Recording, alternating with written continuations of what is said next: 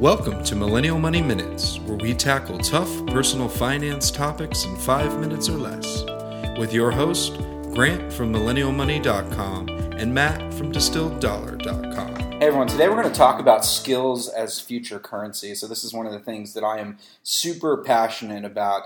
I think that a vast majority of people today can learn how to make money, do it on their own terms, and all the skills that are really required to making money on your own through channels like YouTube or free Coursera or edX courses. There's just never been more information available.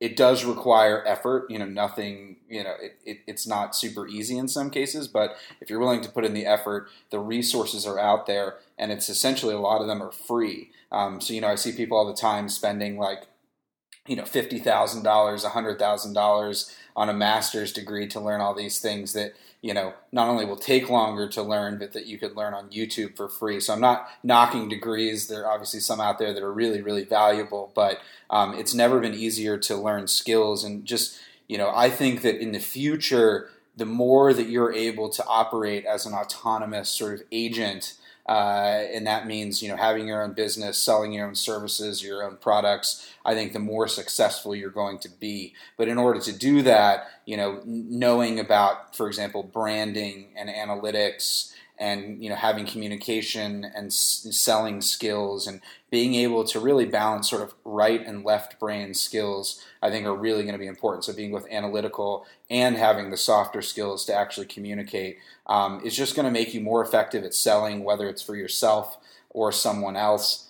So really, I think that skills are the most important sort of future currency. And if you have a choice, someone hit me up about this because I wrote a post on this. If you have a choice between maybe taking a 10% higher salary at another job or picking a company where you're going to learn the most, hands down pick the company where you're going to learn the most, because the compounding value of those skills is going to be much more valuable than the extra $10,000 you make. Yeah, and when I find, it's pretty common with most people, but when you are learning, you're engaged, you're actually growing, and I think through that growth, we get a lot of happiness. And, when I think of skills, I don't think just necessarily what's going to bring in more money at the end of the month or what's going to bring in more money at the end of the year, but I think, too, just ways to have more fun. And, Grant, you mentioned a great way to look at a lot of different skills is YouTube, and I can think back learning some piano songs or something basic like that, a side hobby that has, again, nothing to do with financial, but, we live in the, an information-based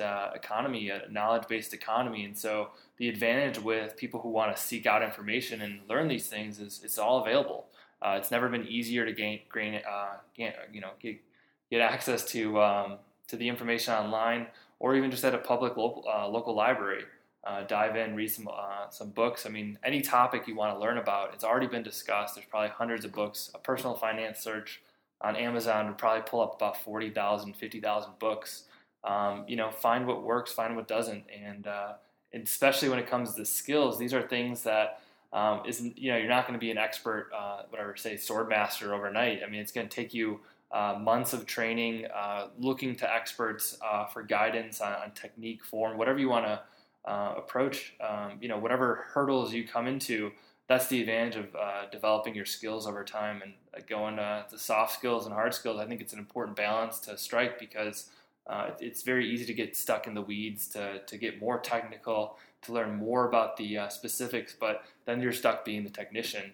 And if you're, let's say, a plumber wanting to become a business owner, sure, you can learn more about plumbing and things like that, but eventually you're going to need to learn other skills, accounting, marketing, personal management in terms of, if you're your own CEO, those are important skills. And so, a big part of being in a knowledge-based economy is you're going to benefit from those skills you learn. And it takes a lot of active work. And it takes also, time to reflect on what are my weaknesses, what are areas I can develop on. And, especially looking ahead 5 years, where do you want to be geared up for in this economy? What skill sets do you want to be able to lean back on, whether it be consulting or execution within project management or accounting or whatever skill set you want to bring to the table? How are you able to engage in those skills on a week by week basis where you're constantly sharpening this saw? And in the long run, those add up. Yeah, how can you start building the blocks of those skills now? And also realizing that even though you might not think so, a lot of the things that you're learning across all areas of your life are going to cross-pollinate and cross-benefit. So I'm thinking of one of my friends, Adam. He really loves sushi. He lives here in Chicago. And he got so upset because the sushi restaurant near him left, his affordable sushi restaurant, and where he had to order sushi from, it was like $20 a roll, and he's like, I'm not going to pay this. I'm going to learn how to do it. So like over a 6-month period, he learned how to make sushi, and now he's super amazing at it. And he told me that sort of the art of making sushi and just the focus that it's given him has really helped him in a lot of areas of his life. So that's just something you might not think like, oh, learning sushi would be helpful, but it's making him better in all aspects of his life because he's able to slow down and focus. So don't be afraid to learn. One final point, it's just dive into those side hobbies that just bring out more joy, whether it be piano or sushi making, and just focus in on ways that you can turn that side hustle into something that's more productive for your career, for your relationships, for your family, just an overall benefit, not necessarily just for the financial reasons. Just for the money. Yeah, it's a good point. Balance sort of, skills, learning new skills for personal and professional reasons. So this is skills as future currency. Go out, build some new ones. Think about maybe learning 1 or 2 new over the next month and just add that into your daily regime. There's few things that will give you a higher ROI than learning new stuff. So hope this was helpful, and we'll chat with you soon. Thanks for listening to Millennial Money Minutes. If you liked this podcast, please leave us a review on iTunes and subscribe.